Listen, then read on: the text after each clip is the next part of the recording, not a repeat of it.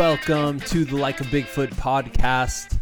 I'm your host, Chris Ward, and this week we welcome Bill Cicalic to the show. And quite frankly, I am beyond excited to share this conversation with you. It went really well, really well.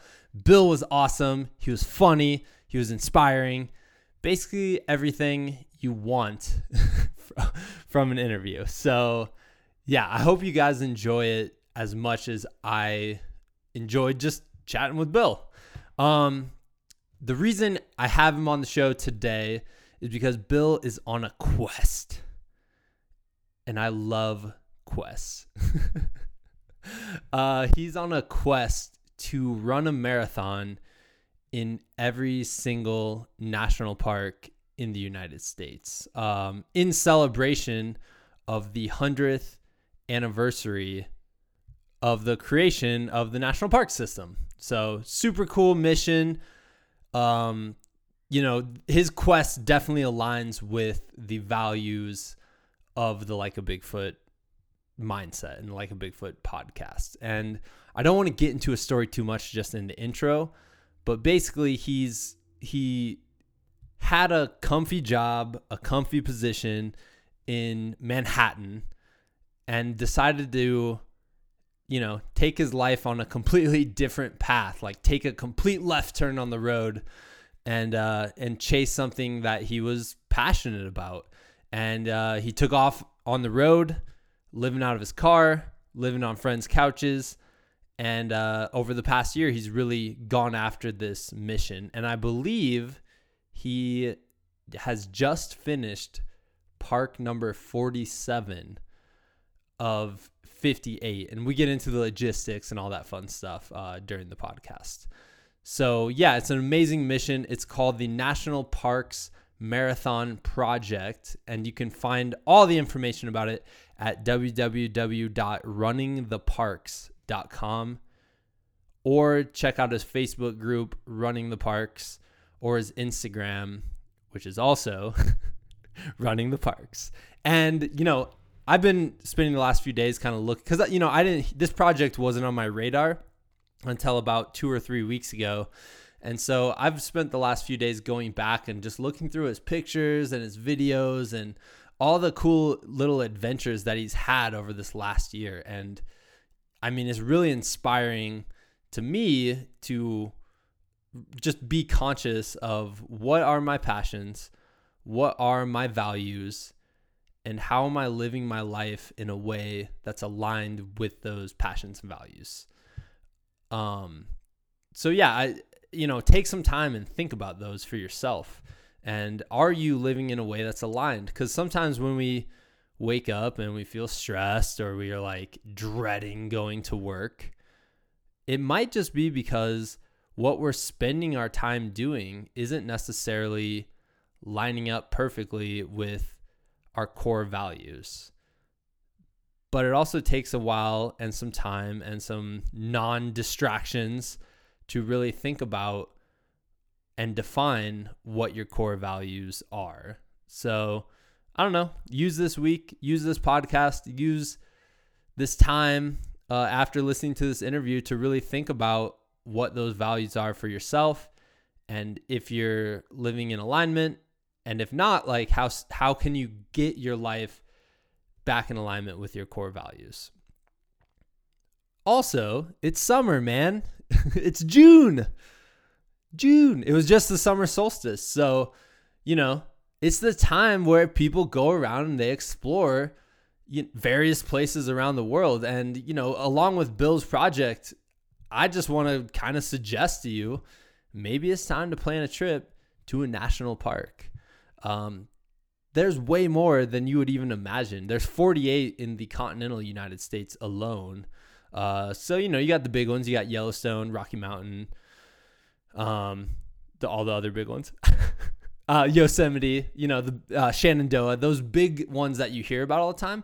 But, go to the National Parks website, which is nps.gov, and, find one close to your house. Find maybe like one that's not as popular and plan a trip to it. They're the most beautiful places in the United States. And to really, truly appreciate them, you have to actually go to these parks, go hike on some trails, see the wildlife, see the geologic features, and it'll just give you a great appreciation for these natural, beautiful places in our country. All right, before we get into the interview, real quick, you can find all of our podcasts and all of our content on likeabigfoot.com, or, just type in Like a Bigfoot to any and every podcast listening apps or whatever they're called. I just use iTunes, but there's other ones too, SoundCloud, things like that. And yeah, if you're enjoying these guys, leave us a review. That'll help us a lot. That's one way you can help, is leave us a review on iTunes. Or, tell a friend, tell a neighbor, tell people who might enjoy the content that we're putting out, because really at the end of the day, the goal is to spread goodness and positivity and inspiration around. So, do your part. All right, let's get into the show. This is Like a Bigfoot number 46 with Bill Sykolic of the National Parks Marathon Project.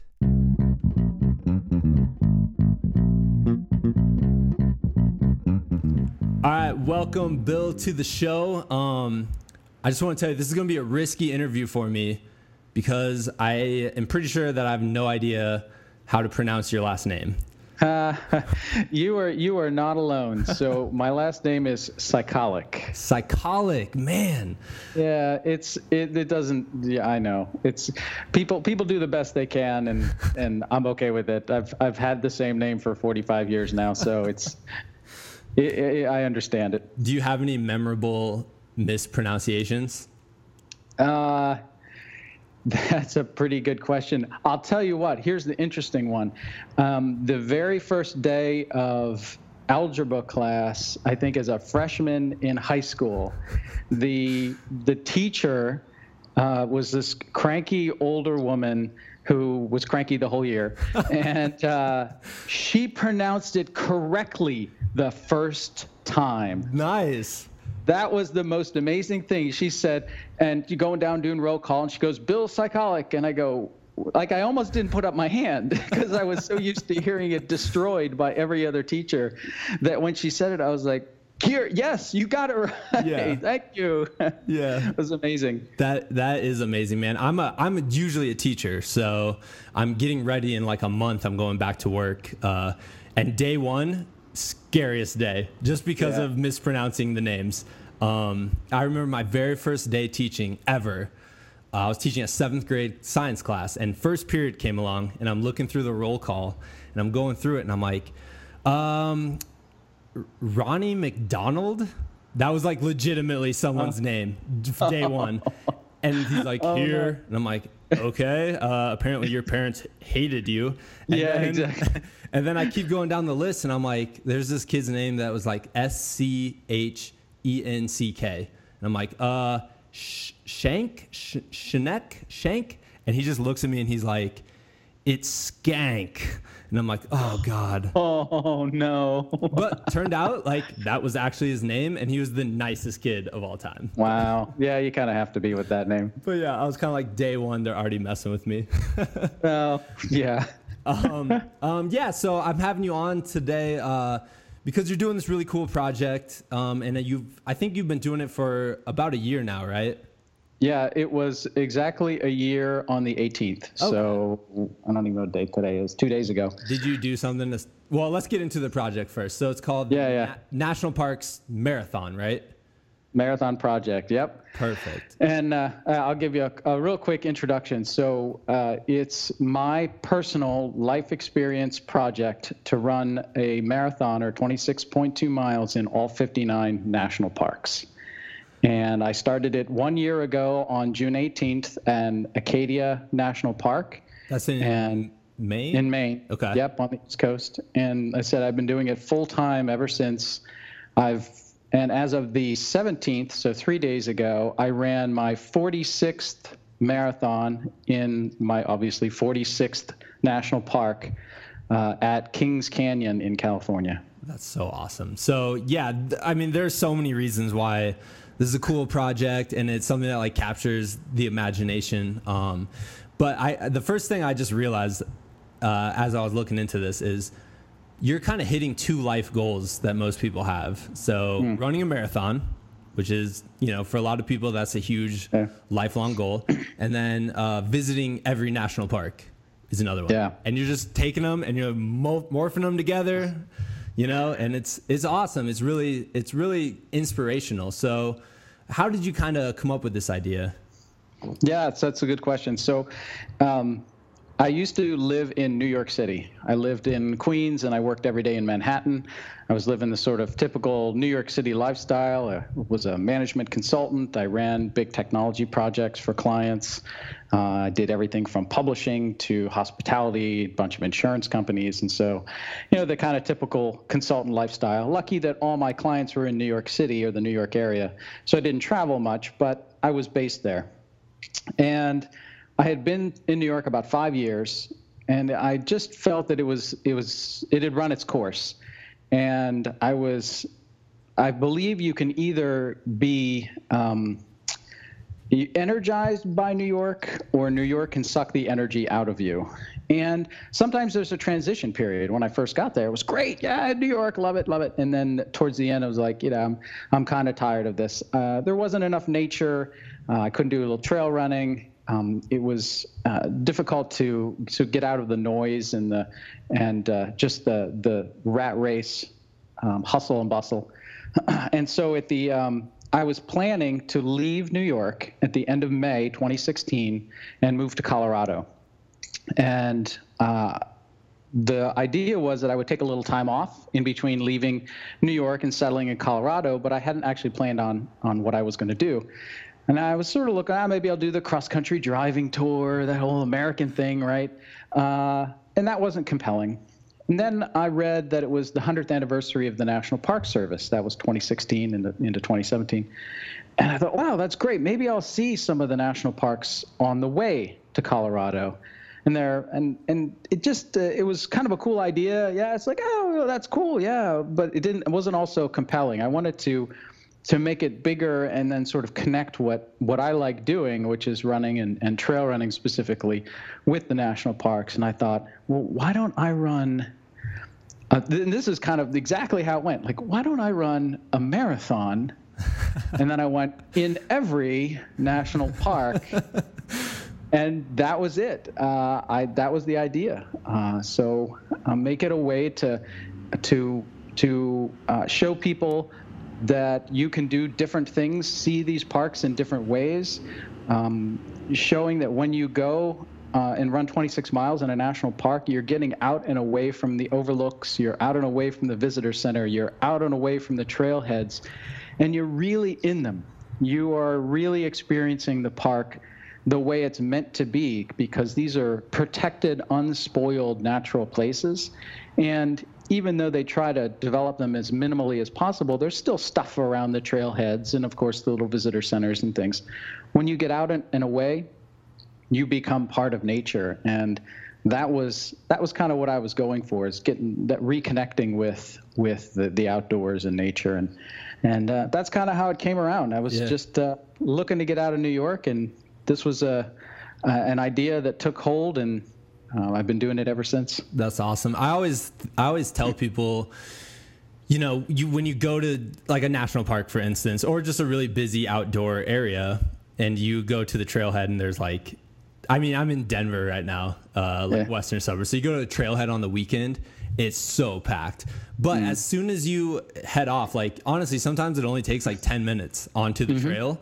There's no one else around, and you can find that kind of alone in the wilderness feeling that you're searching for. So, let's talk a little bit about your time in New York. So, I guess were you a trail runner before you were living in the big city? And then, if you were, how did you kind of balance that with the How did I city life? manage that? I know there's a little single track on the side of the Central Path Park. Yeah, that's not really adequate. Central Park is nice, and most of the time when I did run in Central Park, it was on the weekends, and I ran on the road with friends, and you do that 6-mile loop of the park, and that's fine. So most of the running that I did in New York was on the road. Just you don't have a choice. I did run the Bear Mountain North Face Challenge a couple times, which is about 2.5 hours north of the city. Okay. There are trails in the Palisades Park, which is right across the George Washington Bridge. So I would take the subway up to the bridge, run across the bridge. There's a pedestrian crossing, and then there are trails on the New Jersey side. So I would do that, but that actually took a while to get to. Yeah. And not the most convenient. So most of my running in New York was on the road. Were you ever like just covered in mud and sweat and smelly, and then you get back on the subway to go home? Yeah, well, the worst part about that is not the what other people think, because in New York nobody cares. Oh, that's a good point. Is if it's hot, if you don't bring a second shirt and then you get onto the subway car. The subway cars are like 65 degrees. They're like refrigerated rail cars. So you're freezing once you get on. So just hypothermia training there. Yeah, exactly. Getting ready. So the North Face Challenge, those are all 50 milers, correct? They do 50K and 50 milers. Okay. So I had done the 50K twice. I had also run the Cayuga Trails 50 miler twice. That one's in Ohio, right? That's Ithaca, New York. Oh, my bad. What am I? I'm thinking of another weird name that's in Ohio. You know what I'm talking about? Yes, I do. So it's Cayuga Trails, which is in Ithaca, and then me and my wife come back. almost moved right by this, whatever this was, and I just can't remember it. So we'll add that in the show notes. Yeah, exactly. We'll figure it out, and we'll add it to the details. But most of my running was on the road, and I would get to the trails when I could. But I had an experience in the past running on trails. I'd done a bunch of 50Ks and other trail marathons and things. I lived in Washington D.C. for a while, where it was easier to get to the trails, and lived in Detroit for a while, which was you get to the trails there. So I had experience doing it already. So was it something that when you moved to New York City, you were like, this is a part of my life I'm going to miss, but maybe the New York thing will be worth it? Kind of. I mean, I moved for a job, and I had been doing that for years and years and years. Always the next thing that I did, the next place that I moved was always for a job. And one of the things that I decided when my lease was up in May of last year, that I was going to move to be someplace where I want to be, not be led around by a job. Okay. And so that's why I had already resigned. I'd resigned and was starting this project, but pretend I hadn't come up with this idea and was just going to relocate myself to Denver. I was doing it without a job. I was going to go find where I want to live in the Denver area, whether that's Boulder, Golden, any of the suburbs, and then settle, find my tribe of runners, trail runners. I'm also a vegan athlete, so people in the health industry, and then find the right opportunity. Okay. So you already had this in mind. So it's just this. Yeah. Okay, cool. So I was gonna ask you, like, what?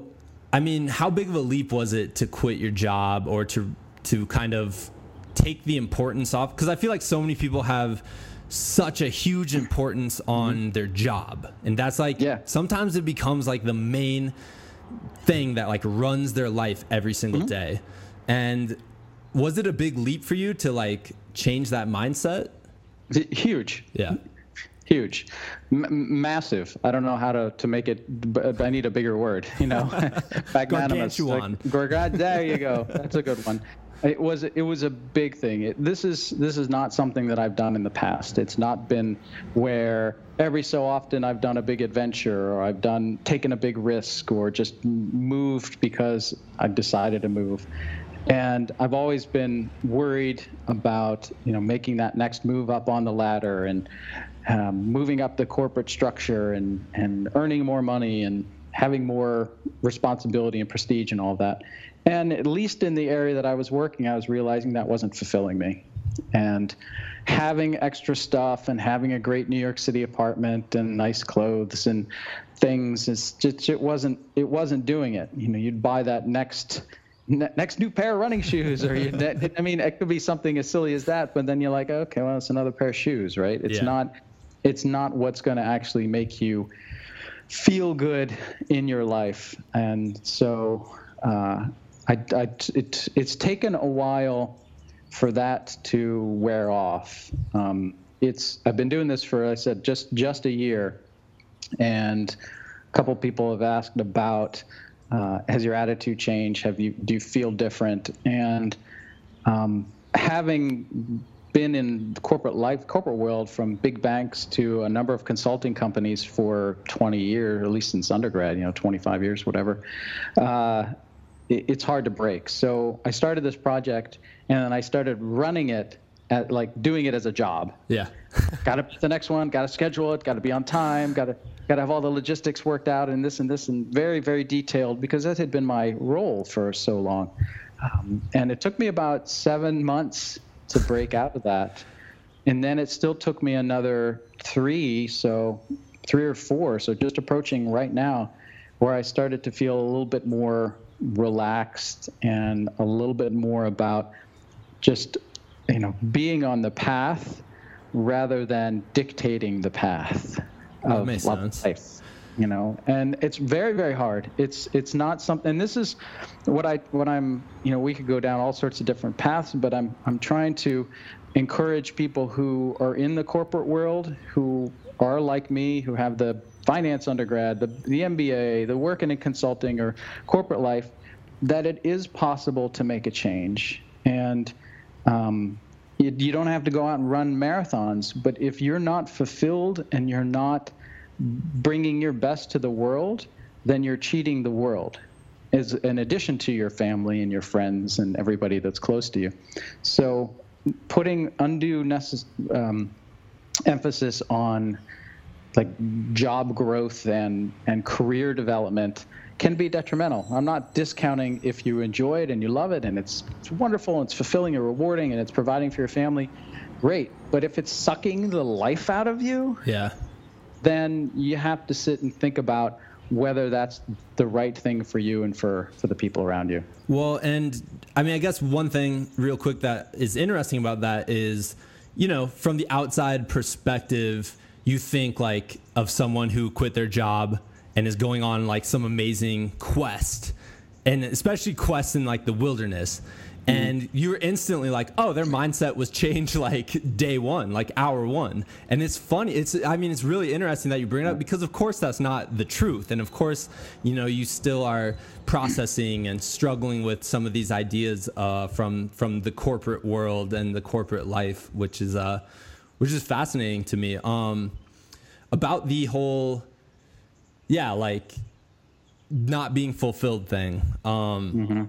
There's a lot of people out there who probably aren't completely fulfilled or are letting their job kind of run them. And I think part of the problem is that we just don't give ourselves time throughout the day to really think about what would fulfill us. Right. I've said this on the podcast before, and it still happens to me, but you can wake up every single day and just distract yourself from moment one to moment, whatever, million, till the moment you go to bed. You can instantly, be online, you can be watching something, listening to something, going to work, coming home, checking out your Facebook, whatever. It can be the whole entire day. And something I noticed from your website that was interesting to me was that you said that you wanted to take on something that closely aligned with your personal values. And just taking that, did you take some time to really start thinking about what are my personal values, or did you take some time in, I don't know, quietness or meditation to really nail those down? Yeah, you hit on a few things. So I did. So at the end of 2015, So let me back up even more. The company that I worked for at the time offered a sabbatical program where if you work for them for 3 years and have a certain number of billable hours, because that's the consulting model, then you get a 4-week sabbatical at 75% of your pay and all your benefits. And that's over and above whatever vacation you had accrued. And so at the end of 2015 and into early January 2016, I took a 7-week break. And this is the first time in my professional career since I started working where I had ever taken more than 2 weeks vacation, ever. I mean, right? That's crazy, but that's common, right? Yeah, oh, totally. And I started it off by actually doing a 10-day Vipassana meditation retreat. And the focus of the retreat wasn't to get enlightened or it was just deep soul searching. It was, in my thought was, it was just to sort of quiet the noise and learn a new tool. And so that if I could come out of the meditation retreat at least a little clearer, then I could focus on what was really important to me. And that's where I started thinking, well, it's not being in New York. It's potentially not working in this kind of corporate environment. It's getting closer to nature and then developing values that I value, not values that would be dictated by the environment that you're in. So, a corporate world or a city life. So, that's what I did to help sort of figure that out. Is I took that break. Now, here's the interesting thing about that sabbatical. So this is what was a huge learning opportunity for me. So I did I had told you I was going to take some time off after leaving New York in the end of May, but I hadn't figured out what I wanted to do. And this was before I made the decision to do the National Parks Project. I thought maybe I would live abroad for three to 6 months, do the digital nomad thing and live in Chiang Mai, Thailand, or whatever. And I had been an expat before. I've actually lived in Eastern Europe for a while, and I've traveled a lot to Asia and to Europe. So I was going to take a kind of a dry run, and I went to visit some friends who live in Merida, in Mexico, in the Yucatan Peninsula, and live with them for a couple of weeks and sort of as expats. Yeah. And see, is this really what I want to do? And I thought it kind of was. I thought, this will be exciting, and I'll do this. And I got there, and the expat life wasn't for me. And I was trying to force something that would seem cool. Hey, Bill lives in Thailand, and he's living in Chiang Mai, living the life. And it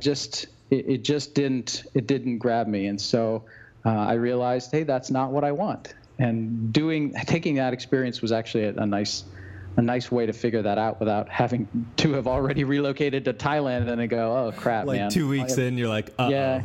Yeah. People here are very nice, and I'm sure, but the expat lifestyle tends to be very insular. It's not always the people you want to be around. It's just the people that are there. Yeah. And often there's a lot of drinking involved. So yeah.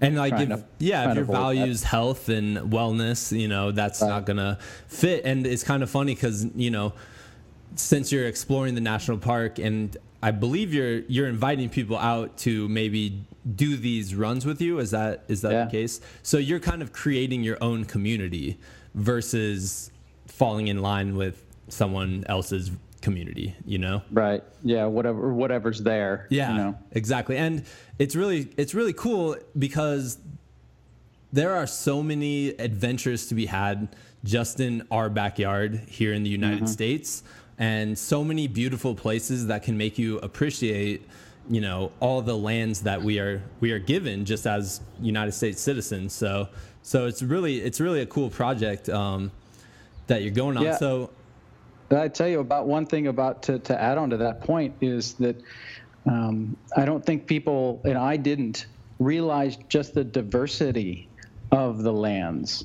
So I had in my mind the stereotypical national park, which either looks like Shenandoah or it looks like Yosemite or Rocky Mountain, right? No. They are drastically different. There obviously are parks that sort of resemble Rocky Mountain, like North Cascades. Kings Canyon kind of looks that way a little bit, but they are so drastically different from each other, and there's so much variety and variation in terrain and foliage and animals and weather, and it's just there's so much to see here, and the national parks is such a great way to do it. Yeah, so when you're pulling up to a national park, are you getting giddy with excitement and like geeking out on the history of it or the animals or, the places you're going to see? Yeah, I do a little bit. There's so many of them, so I'm not studying them intently. Yeah. And I have the National Geographic Guide to the 59 national parks, and it has basically like 3 pages or so per park. So that's the only research that I do before I get there. And then I go to the visitor center and I look at the exhibits and I talk to the rangers and things. So I learn a little bit, but I'm not, don't quiz me on the geological features of Lassen Volcanic National Park. Yeah. But I want it to be a little bit of a surprise. Yeah. If I was to sit and do intense research about everything I'm going to see, then some of it wouldn't be a surprise. And some people might say, well, you might miss things. And I go, well, yeah, I might do that too, but I'm going to try and enjoy what I'm seeing when I'm there. Yeah, that's funny, just to relate to what I had told you before we started the podcast. I had that kind of same thing while doing this podcast, because I'm like, I want to do enough research to kind of like have a brief understanding, but like, why would I want to spoil everything for myself when, Right. I get to hear these cool stories, or like in your case, you get to see these amazing places, and if you go somewhere and you just like, you've seen all the pictures already, I don't know if it ruins the experience, because it's different when you're there, but yeah. It's better to like, I was doing a race in March and I rounded the corner, and there was this thing called like a Big Hogan is what it was called. It was in Arizona, and it was like this kind of cave thing, and it was completely unexpected. And I literally out loud just took my breath away. And I said some curse words in amazement. Wow. Yeah, that's the beauty of it, right? You don't know what you're going to be coming up to, especially going the distances that you go either in a race or, in my case, just on a marathon run through the parks. I know, for instance, in Yellowstone, I did a loop of Lake Shoshone, and Yellowstone's one of the busiest parks in the system. And 2-3 miles from the trailhead, and nobody. Yeah. And I think I saw maybe 4 or 5 backcountry campers, backpackers, in the rest of the time. And I went through a thermal features about 9 miles in, so there's geysers and bubbling mud pots and sulfur pools, and there is nobody there. And the trail goes right through the middle of it. And I stopped, and I do these runs continuously, so I don't stop for lunch and take a half an hour or an hour and break, and it's a one continuous run. But I will stop and admire things. I take lots of pictures when I'm running, and that was an instance where I just stopped and went, "This is amazing." And I'm the only one here. I have this geyser basin to myself in the middle of one of the most popular national parks, not only in our country, in the world. There were tons and tons and tons of foreign visitors when I was there. So it's an amazing thing. Yeah. Do you when you're planning the routes, how do you go about picking which trails you're going to do, or are you trying to do loops? I'm assuming you're not trying to do out and backs, because. Well, that's a good question. It's going to be dictated by the terrain. Okay. So I'm trying to do loops as much as possible, but that's not always feasible. In fact, most of the time it's not. So I have to improvise. And so the first option is loops. The second option is some sort of, if I can do a lollipop, or if I can do a number of out and backs. And then the third option is sort of a big 13-mile out and a 13-mile back. Okay. And sometimes I have to do repetitive areas, like the route on Elliott Key at Biscayne National Park was a 7-mile stretch. They only had 7 miles of trail, so I just had to do that a bunch of times. The route at Dry Tortugas National Park in Florida, which is on an island west of Key West, is it's a fort, and they have a moat wall that goes around the fort, and that moat wall is it's 0.6 of a mile. So I had to run that 44 times. So, you just have to do what you do. And for me, I've never been to these places. So even if I do a 13-mile out and back and see the same trail, I had to do that at North Cascades. There's been other places, but I've never been there before. Yeah. So to see the same trail, first of all, it looks different going in the other direction. That's true. And it's only the second time I've ever seen it. So it's not like it's going to be boring. And in fact, it's often, different time of day when you're coming back. A few hours later, the sun is in a different place. Yeah. Obviously looking in a different direction. It's a whole new experience. So yeah. I don't mind that if I have to do it. Nice. So there's a couple ones. I guess which ones have been the most challenging, whether that's for the terrain or I guess like you said, the one where you're going 0.6 miles around a loop, like which one has been kind of the most challenging one for you to get through? Or is it, I've asked questions like this before and people have been like, it was really easy because I was having fun. Nah. Well, no. So some are easy, some are easier. Yes. It's still 26 miles on the trails generally. Normally, I'll tell you how I go about it. I don't think I finished the last question, but I normally get the National Geographic topographical trail map. I figure out where I think I want to run, and then I go in and I meet with the rangers. Okay. And I ask them about trail conditions. I ask them about elevation. I ask them about weather, things that could impact my suggested route, and then are there any dangers? They also help with whether that route actually sees highlights of the park, because I want to see what's the best part of it if I can. And they've been very, very helpful at adjusting routes and suggesting different areas to go. And sometimes I get it right. Sometimes talking to people online and things, they go, yeah, this is the best thing. And I ask them and they go, yeah, that's the best thing. Kind of what happened at Kings Canyon. So they've been very, very helpful, and that's how I make sure that the route is good and safe.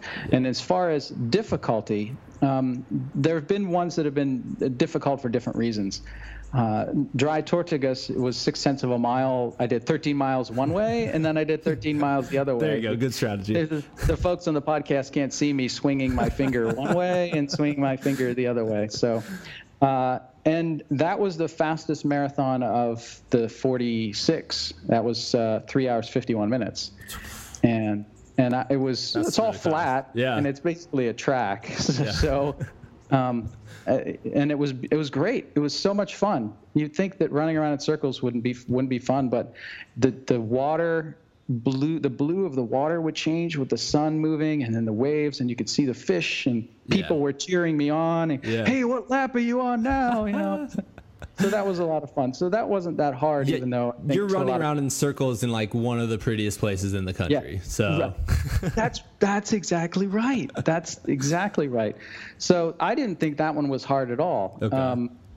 So some of the ones that have been difficult. So Big Bend National Park in Texas was difficult because I don't think I was ready for the heat. Okay. I had enough water, just barely, but I was a little dehydrated at the end, and there was a lot of climbing there. Grand Canyon was tough. I did rim to rim. I ran south rim to north rim, and coming up North Kaibab in the heat was tough. Again, I was able to refill water a couple times along the way because they have water down in the canyon. But that climb at the end was a tough one. And then Guadalupe Mountains in Texas was also tough. And that one was tough because, so here's a good example. I talked with the rangers about a route, and they go, oh, yeah, that's a good route. That should work. It gave me the distance. It actually was a loop, and it got me back to the car. I started running it, and I came to the first intersection where I needed to go onto this particular trail, and I ran probably a quarter mile to a half mile, and then I couldn't find the trail. The trail just disappeared.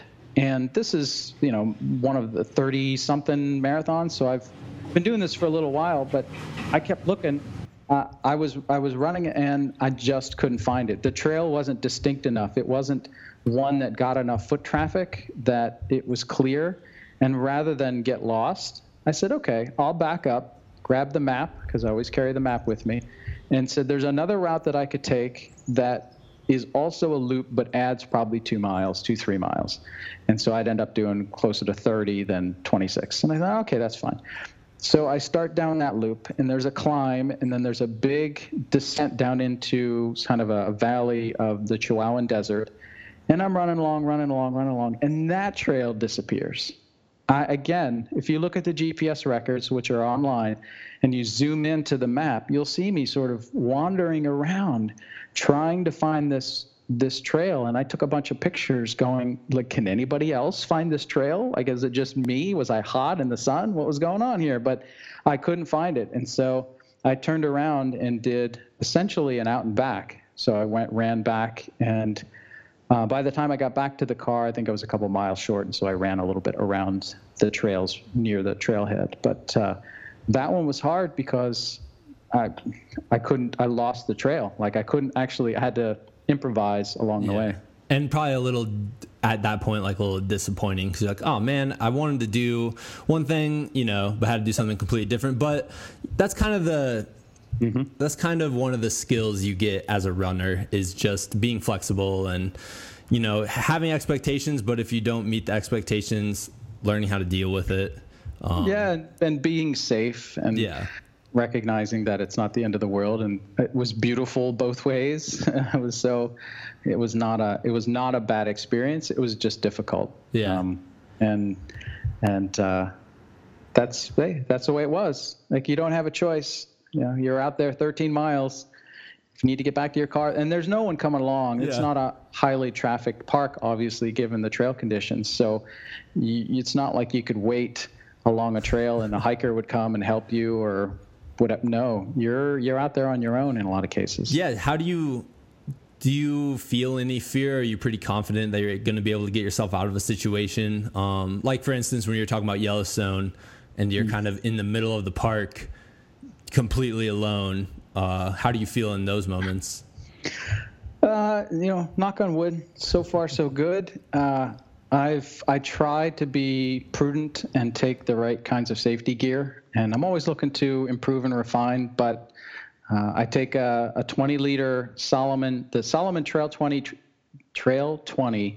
20-liter backpack, which I usually have 4 liters of water with me, a 3-liter Hydro Pack bladder, and then 2 Ultimate Direction bottles. And then I carry safety gear, first aid kit with kind of your typical first aid kind of things, and also something to start a fire, so lighter and some tinder. And the fire would be more for signaling than anything else. Yeah. I mean, unless it's really cold, but it's a good way to have people help find you.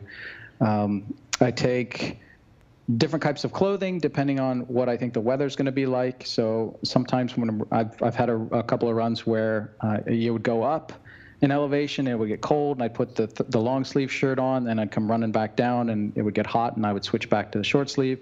Take a rain shell. I take an emergency bivy, which is basically a space blanket shaped like a sleeping bag that you can crawl into in the event that you need to spend the night on the trail.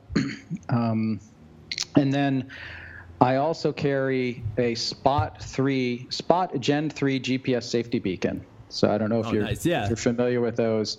That way I have the two settings on it, right? I press the one button, and it would send a message to family members to say, here's my GPS coordinates. I'm in trouble, but it's not life-threatening. Send the Rangers. And then, of course, they have the SOS button, which facilitates your rescue if you do that. But I've seen posts in some of the national parks, and the Spot company tells you this as well, is that even if you press the SOS button and they facilitate your rescue, it's not instantaneous. It's not like that button is connected to the starter of a helicopter, right? Yeah. You could be there for hours to days by the time they mobilize the equipment, the personnel, they find you, they extract you. So you still have to be self-sufficient, and that's why I take the extra water.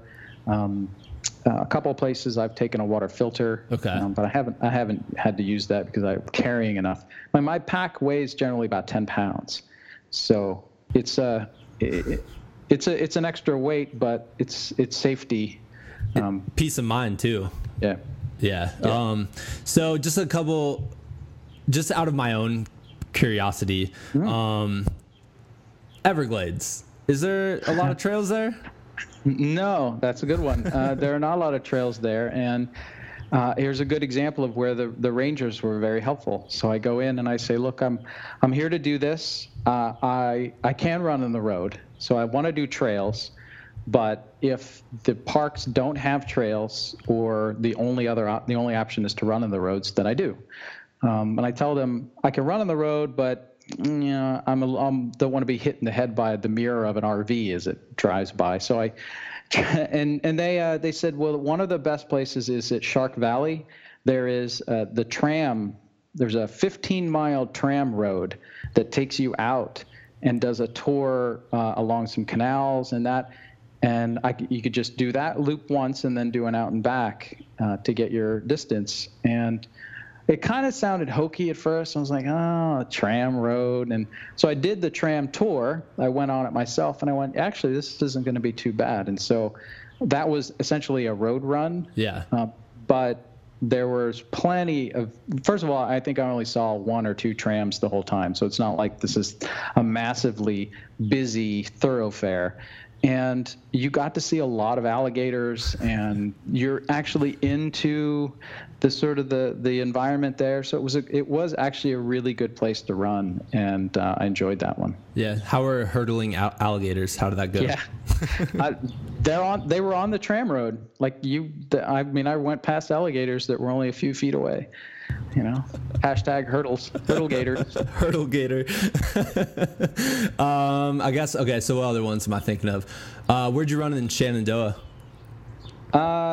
So Shenandoah was the second marathon, and you're asking me about a year ago.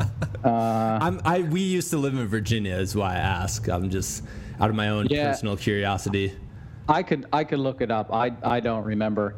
I know we were on the AT for a little while. Okay. But not a whole lot, because we did. Someone ran with me at Shenandoah, which was great, and he knew the area. We did. Oh wait, now it's coming back to me. He's in a running group there, and I don't remember the name of the running group. Again, I can look all this up. But they have an annual run that they do around Thanksgiving that takes the same route that he and I took. So he knew this. He knew this route by heart. We didn't even need a map, or he just knew where to turn. It ended up being 29 miles and change, so a little over a marathon. Yeah. Full kind of loop, and it was something Death March. Like the name of this run is like, it has the woman's name that formed this route, and then the next two is Death March. And I told the guy when we were looking to do this, it's like, I don't really want to run anything that has death and March in it. Yeah, but we did, and we had a great time. That's awesome. That was a lot of fun. And then I just went to Canada with my dad, so we were driving from Minneapolis up to International Falls, and we passed Voyageurs National Park, which this is just me being clueless, I guess, but I didn't even know there was a national park up there. So I'm assuming that one's a lot of lakes, a lot of bugs. Yep. How was that one? Yes and yes. When I went into talk to people about that one, and even when I went into the Rangers, they go, this is a water-focused park, right? And I go, yes, I know. This is what I want to do. So Voyageurs was an interesting one where I had taken the map, I had figured out the route that I thought was going to work, and then I went into the Rangers, and the Rangers went, oh, yeah, I see, that trail is on the map, but we've had a lot of beaver activity recently, and they've dammed up a bunch of creeks and things that flow into the lake, and that trail is underwater.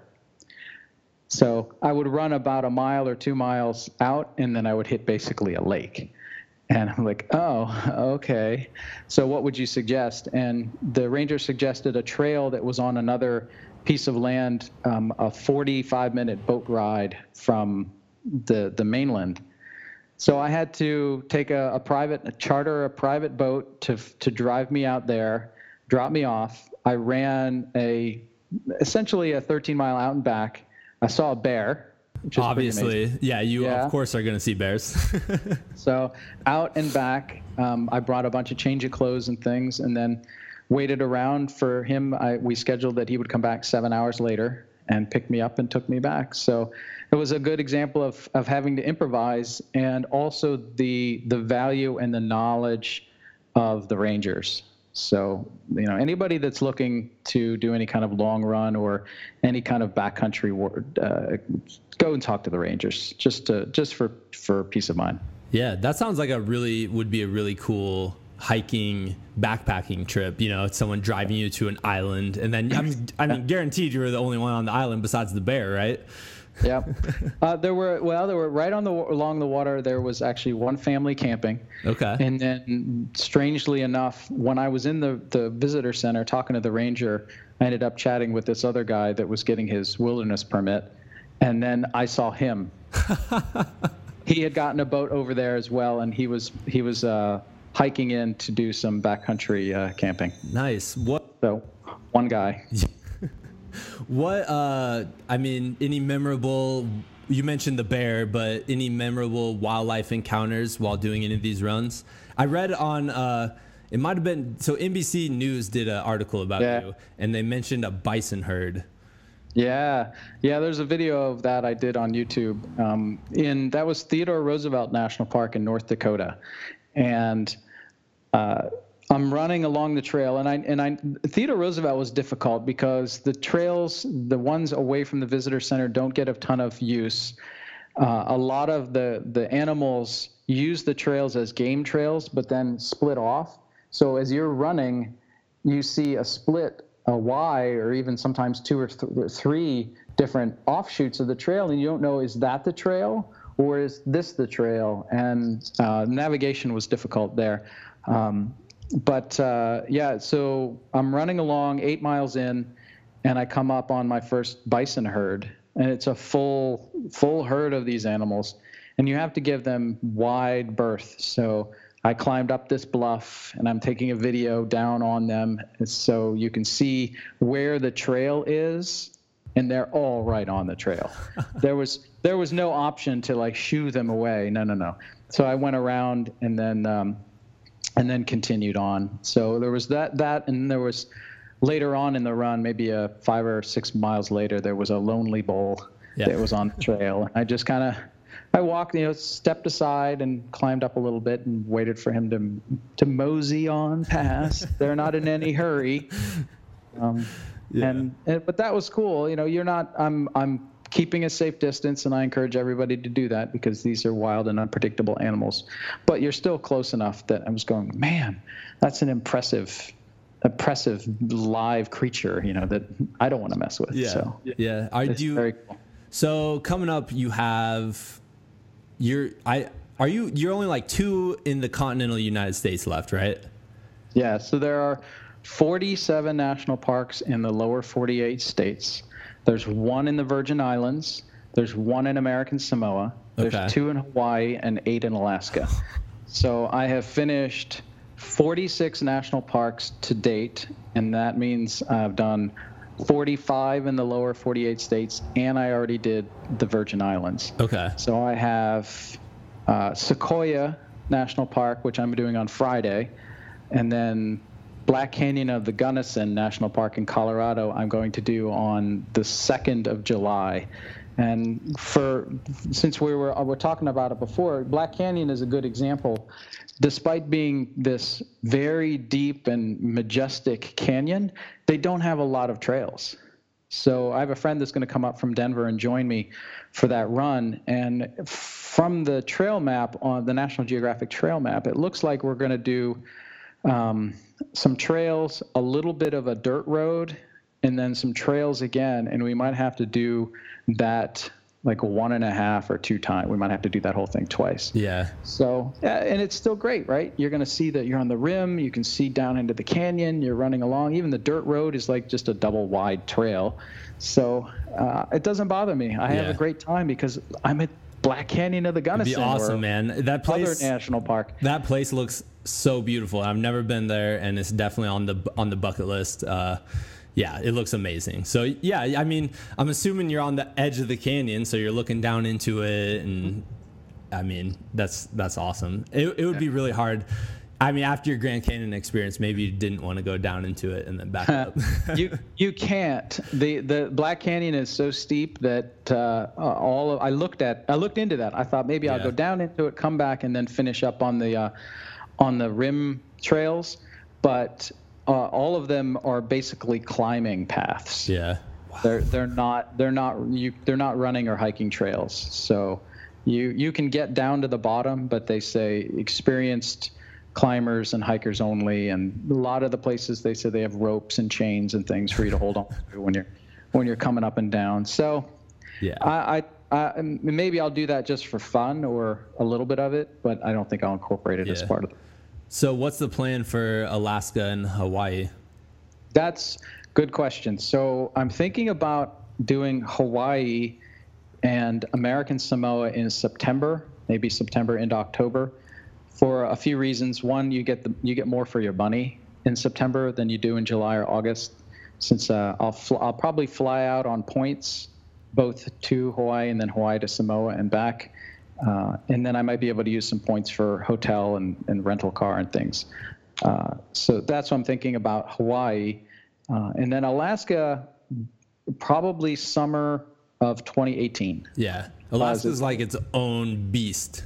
It's its own project. Yeah. So if there's anybody listening that works for a big gear company, and what I'm going to try and work on is see if I can get a few other trail runners to come. First of all, so let's back up. Alaska by itself is, like you said, a whole other logistical planning and a different animal. 4 of the parks in Alaska, you need a bush plane to get to. Wow. So it's not drive up, visitor center, and go for a run. It's like fly in, drop you off, figure out how to do 26 miles without trails or roads, and then have the bush plane get you again. Wow, man. So I want to have people with me, other runners. I'd love to have an Alaskan guide. And the reason that I mentioned the gear company is I'd love to have a film crew come and document the beauty of the 8 national parks, the logistical challenge of getting to them, because I'm not sure people realize that, and of course I didn't until I started learning about it. And then maybe see if we can swing something truly epic, like 8 marathons in 8 national parks in 8 days. That would be awesome. Dun, dun, dun. Me, Dean Karnazes, maybe Anton Krupicka, the Iron Cowboy. I don't know. Iron Cowboy. Yeah.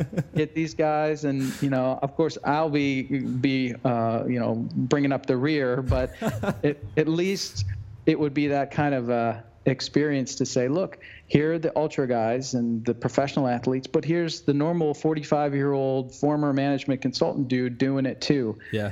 It brings up what's really possible, and people, I think, underestimate what they can do physically, sometimes in mentally, and of course just sort of what they can actually do to bring about real joy in their life. And so here could be an example of doing somebody normal doing something big. That would be so awesome, man. If you need a second normal guy, definitely let's do it.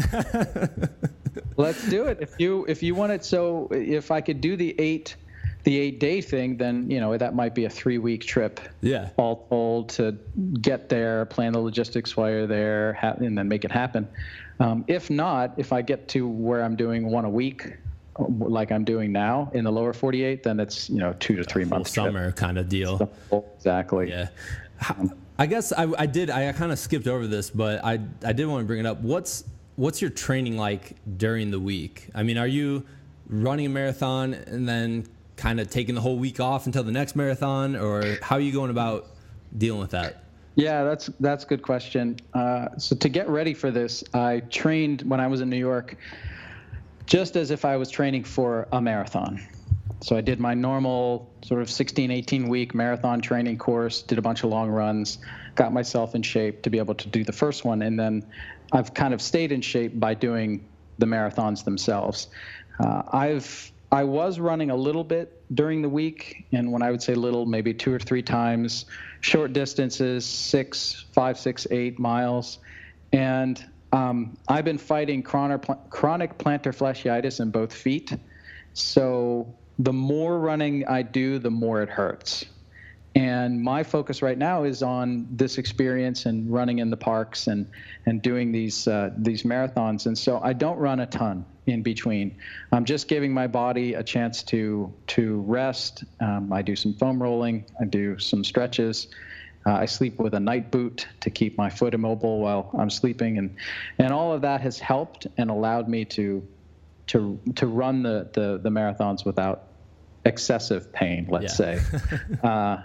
And I just, because I was running more and it was just hurting more. And so I don't run too often between the marathons. Yeah. Okay. Yeah. Cause I was curious about that. Cause some people run a marathon and then take a month off or, yeah, but at this point, I'm sure your body's adapting and getting used to the amount of effort you're putting in. So yeah, I'm one of the things when I started this project, I knew it was possible to do. Right, you see all these guys do all sorts of fancy feats of endurance, physical endurance. So it's like, marathon a week on the trails. Yeah, that's possible. No one's going to go question that. In fact, there are a lot of ultra people that train to do way more than that, just in their training, much less their racing.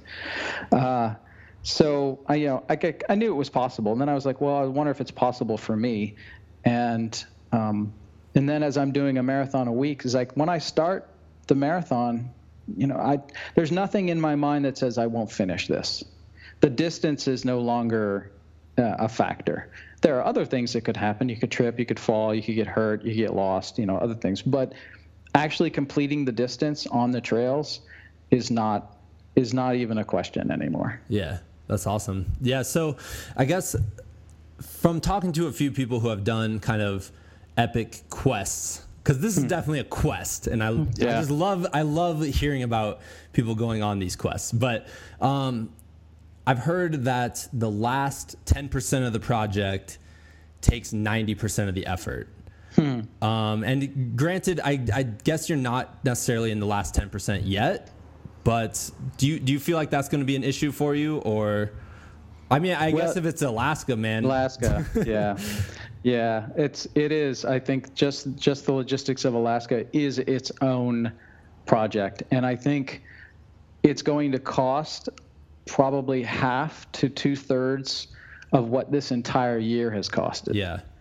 So I put 40,000 miles on my car, and I stay in hostels and free places with friends like here, and then camping and that and the healthcare, all that together. And I think that Alaska, based on my rough estimates, is going to cost half to 2/3 of what I spent in this entire year. Wow. And that would only be like if I was there for 3 months, assuming I did one a week, or 2.5 to 3 months. It's the flights there, the rental car, the travel, the bush plane flights back and forth. That's its whole other animal. And that's why summer of 2018, if I could do it all in one shot, would be great. Yeah. Have you considered driving your own car up there? I did. I thought about that. Yeah, it's 3,000 miles from Denver. And then so it's a possibility. Yeah. It would take, that's just, if I have the luxury of enough money and the time, then you could drive up there. Canada's got to be beautiful to come through. And then once you're there, the driving to all of the parks, Alaska is boggling me. I can't even say it. Bogglingly. Yeah. Massive. It's a big, big place. So getting from park to park might take a week. That's a good point. Yeah, the ones that you can drive to. Yeah, my dad just did that trip last summer in a pop-up camper, and he took 8 weeks just to drive up there. And he wasn't hitting all the national parks, you know what I mean? Yeah. He wasn't going on the ones like way out of the way. So yeah, man, that's wow. Okay, so how can we help you accomplish that? Like, if someone's listening to this and they're like, how can we help them out? Thank you for asking.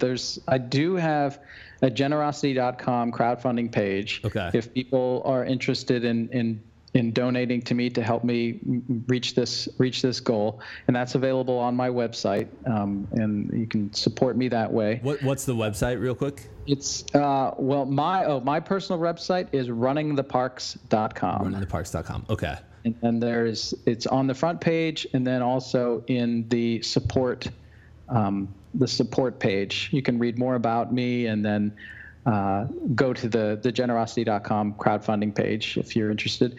The other way that people could support if they're not interested in giving to me, which is perfectly fine, is there are two organizations that I support, and this was not necessarily a project to raise money for them, but they're associated with things that I believe in. And so one of them is the National Parks Conservation Alliance.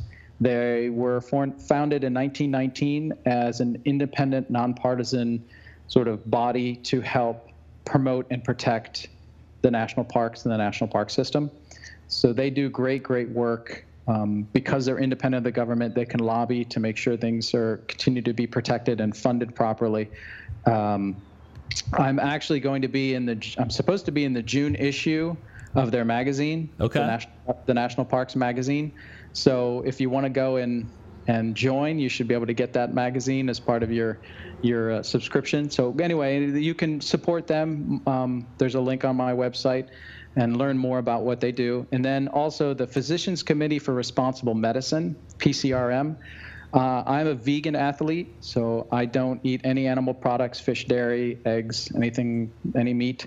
I do that for performance reasons. I feel that I recover much faster. I'm leaner. I don't have any gut issues when I'm running or anything. I don't have any problems. I just feel better that way. Yeah. And that's the reason I started.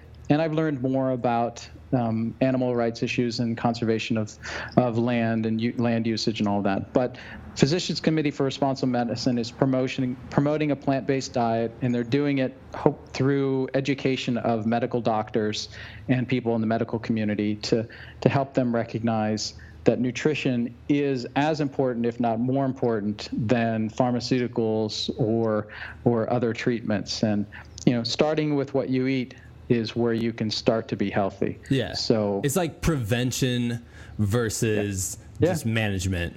If you're preventing something from happening, you don't have to worry about managing, Right. some sort Yeah, of issue. you're exactly right. So you can donate to the Physicians Committee for Responsible Medicine as well. They do great work, and Dr. Neil Barnard is the founder, and he's written a bunch of books that are also very informative, insightful. So National Parks Conservation Alliance, Physicians Committee for Responsible Medicine, or me. Yeah.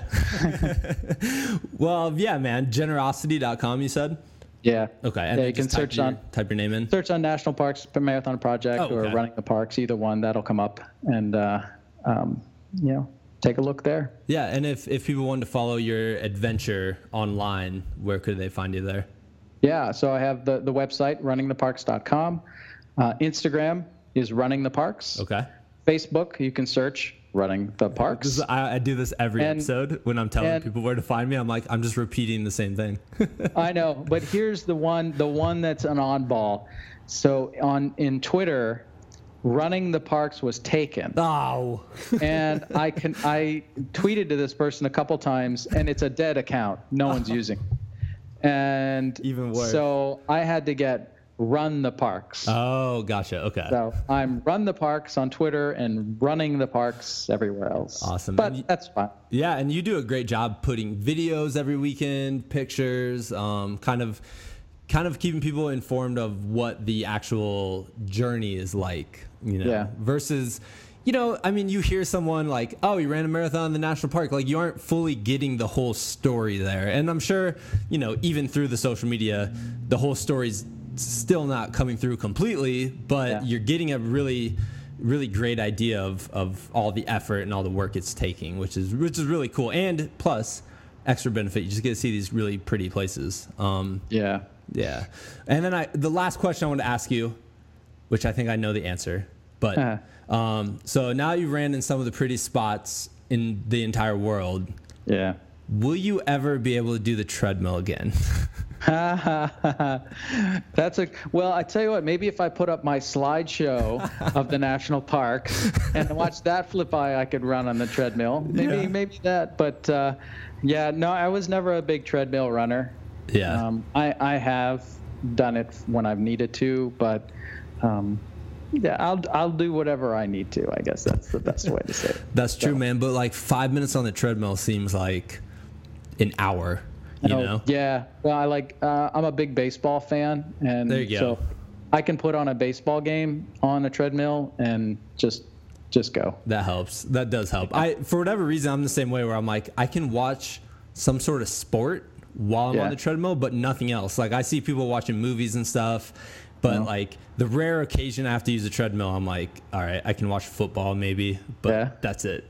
So awesome. Totally. Well, thank you, Bill. I really appreciate talking to you. And I'll be definitely following your journey because it's amazing. I wish I would have heard about it earlier, honestly, but yeah. So thank you for coming on the show. So I appreciate the opportunity. And you said you're in Denver? I am in Denver. Oh, I'm in Arvada, which is west of Denver. Then we'll be running in the next 2 weeks. I know. So I'll be doing. I'm going from here doing Sequoia. Okay. I'm going to visit friends in. So for anybody who's listening, they might be interested in going to visit friends in Auburn, California this coming weekend. Well, this is Western States 100. Oh yeah. Weekend. So I'm going to be there for Western States. I might try and volunteer at maybe one of the aid stations. You're just going to watch Jim Walmsley sprint by like a cheetah. Exactly. He is a two-legged cheetah. And so I'll be there that weekend if people want to say hello. I don't know where I'll be yet, but I'll probably tweet and make sure that I keep people informed. And then I go visiting friends in Mendocino, California for a couple days early next week. Okay. So if anybody lives in that area wants to run. And then I come back and do Black Canyon of the Gunnison on the 2nd. So Denver is only 4.5 hours. I know, man. I knew you were going to say that. And my wife and I are headed back to Iowa that week, unfortunately. But are you going to be in Denver for like an extended amount of time afterwards? Well, or I'm going to live there. Oh, okay. Well, there you go. Yeah, man. Let's meet up and run. Yeah, you got it. Okay. You can show me the trails. Dude, I'm totally down. That'd be awesome. There's so many. There's like a ridiculous amount. It's crazy. Yeah. I want to live there. I made a goal of taking my daughters to every open space park just in Jefferson County. Wow. And we're only halfway through at this point, and it's pretty insane. But yeah, man, we'll meet up. I'll shoot you a message when I'm back from Iowa. Yeah, please do. I should be in Denver proper, sort of settling probably the 5th or the 6th. Awesome, man. You know where you're settling at? Well, what I'm planning to do is live with some friends that are there, maybe 2-3 weeks here, 2-3 weeks there, until I find out where I want to be. Okay. And, I'll start looking for a job as well.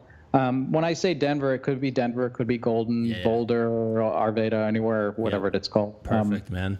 So we'll see. All right, cool, dude. Well, thank you, and keep this up. This is really inspirational, and keep being awesome and keep spreading goodness. Yeah, we'll keep you doing what you're doing and getting these people on to talk about things like this because it makes a difference. So thanks a lot. Thank you, man. I'll talk to you later. Yeah. Bye. All right, that wraps up this week's edition of the Like a Bigfoot podcast. Huge thanks to Bill for just entertaining me for an hour, and hopefully you guys too.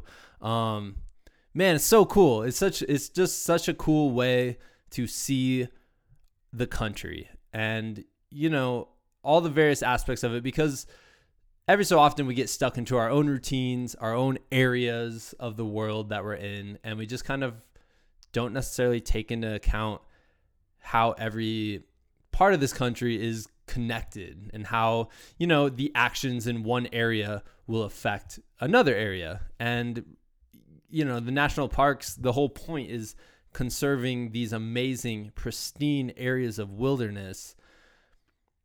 But if people aren't getting out into these areas and witnessing them and, just just immersing themselves in this natural beauty, they might not have an appreciation or have the passion that it takes to preserve these spots, which in my opinion is it's very important that these areas exist, not just for the nature, but for our own, I want to say our own human sanity. Because, man, we get stuck in the rat race every so often, and we just need a break. We need to step outside of having technology available to us 24/7. Step outside of all the stress and to-do lists of our job, and going to a national park, going on a hike, getting out into the woods, wherever you may be, whether you're by Key West, like he was talking about, or you're all the way up in, like Mount Rainier or something. Like, just taking that break from regular everyday life is just really important to our mental health. And so, once again, I said this at the beginning of the podcast, I'll say it again. It's June, which means vacation time. And, why don't you plan for a vacation?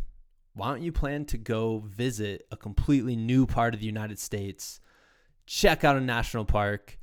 You could check out some state parks as well. Any sort of beautiful public lands that we have. Check them out, gain an appreciation, and really just have a great time. That's the lasting message from this podcast. So thanks again to Bill. That was awesome. You're the man. When you get to Colorado, we definitely need to go for a run. I'm probably going to suggest to you your next project, which is called the Colorado States Park Marathon, where you do a marathon in every state park. But that'll tide you over to Alaska. But yeah, man, it was a great time having you on. If you're out there listening, I really hope you take some important takeaways from what Bill's doing, and I hope you search for alignment in your own life and really start chasing after your own epic adventures or amazing quests, because everyone loves an amazing quest, in my opinion. All right, speaking of epic quests, next week we will be talking to Ryan Chakuski. Also, speaking of names I can't pronounce, so hopefully, Ryan, I got that right. We'll be talking to him about his upcoming adventure, running the Bigfoot 200, Candace Burt's race in Washington that starts at Mount St. Helens. And, it's just 200 miles, no big deal. But he's running it, and then he's going to, he's also an author, so he's going to write a book about it called Bigfoot 200, because, why the bleep not? And so we'll be talking about his training, his preparation for the event mentally and emotionally, not only physically, because a 200-mile race, man, that's going to take some mental and emotional, badassery. And then we'll be talking a bit about what his plans are for the book and how he's going to go about that. He has a really interesting layout for that. So come back. I'm going to put that out in the middle of next week at some point. So yeah, that was a great conversation. Yeah, guys, don't know how to wrap this up this week. Just go do something awesome. Go visit somewhere that you've never gone before. And try, even if it's somewhere 20 minutes from your house and you just never have been to a little tiny city park or something, just go visit it, man. It'll give you a better appreciation of where you live and of our great country. All right, guys, go get them. See you next week.